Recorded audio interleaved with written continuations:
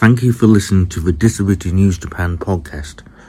The podcast is all about issues that affect people with disabilities in Japan, presented by Michael Gillen-Peckett. Hello and welcome to the Disability News Japan podcast, the podcast all about disability issues in Japan. I'm Michael Gillen-Peckett, recording this from Kobe.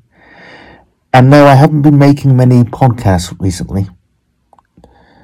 And that's partly to do with, well, put very bluntly, the invasion of Ukraine by Russia. There just hasn't been much to talk about, really. I hoped that there would be more to talk about during the Olympics in Beijing, the Paralympics, obviously the Winter Paralympics. For quite understandably, attention was elsewhere. But I did find one interesting story, which started in late February, on February the 22nd, to do with forced sterilization. And it continues through March, and actually might not be entirely over, I don't know. But on March 22nd, the Osaka High Court found in favor of plaintiffs who were suing over forced sterilization. They were disabled people who had, been forcibly sterilized.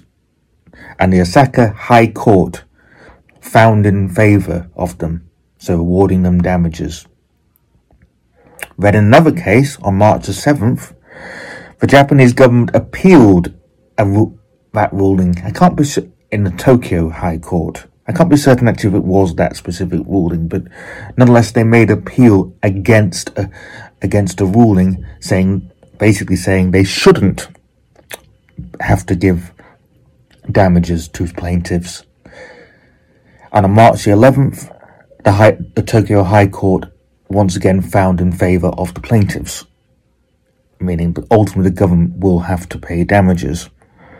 The importance of this case is that the reason given that people who filed for damages weren't given damages before by the lower courts was because there is a statute of limitations on forced sterilization cases, and it's 20 years. But what was interesting about the cases in both Osaka High Court and Tokyo High Court is they found that since the people who appealed or who filed for damages couldn't be reasonably expected to know they'd been forcibly sterilized, the 20-year statute of limitations did not apply, said the court. And of course the government appealed that in the Tokyo case. So anyway, I've recorded the main articles, which are mainly from the Asahi and GG Press.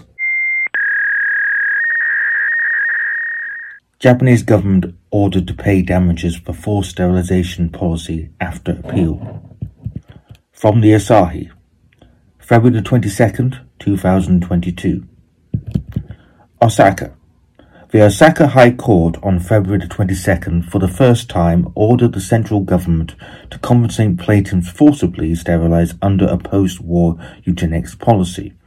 3 plaintiffs residing in the Kinki region had sought compensation of a total of 55 million yen from the government for being sterilized without consent under the former eugenic protection law. The presiding judge overturned the lower court's decision, which had dropped the compensation claim. The higher court admitted for the first time among a series of such lawsuits that the state was liable for damages to the victims of sterilization. The plaintiffs in this Osaka lawsuit are a woman in her 70s who has an intellectual disability, a man in his 80s and his wife in his 70s. The couple have hearing impairments. The woman with the intellectual disability had Japanese encephalitis as an after effect. She remained with some disabilities. Around 1965, she was sterilized without any explanation. The other woman has a hearing disability since she was born. She was sterilized in 1974 without her consent. The former eugenics law had remained on the books for nearly half a century, from 1948 to 1996. There have been 6 rulings by district courts in similar lawsuits over the former law, but this is the first ruling by the higher court. All eyes were on whether the higher court would apply the statute of limitations in the case. All the previous district court's decisions had rejected plaintiffs' compensation claims on the grounds that their cases had been past the 20-year statute of limitations since their surgeries, thereby losing the right to seek compensation. But 4 rulings had said that the former law violated the Constitution. The Kobe District Court ruling even admitted the Diet had neglected enacting corrective legislation. From GG, March 7th, 2022. Tokyo. The Japanese government Monday appealed to the Supreme Court to challenge a High Court verdict ordering damage payments to victims of forced sterilizations performed under the now-defunct eugenic protection law. The government decided it needs to seek a unified judgment of the top court on the issue after Osaka High Court last month found the government liable to compensate the victims, while 6 other rulings on the issue did not recognize such state responsibility.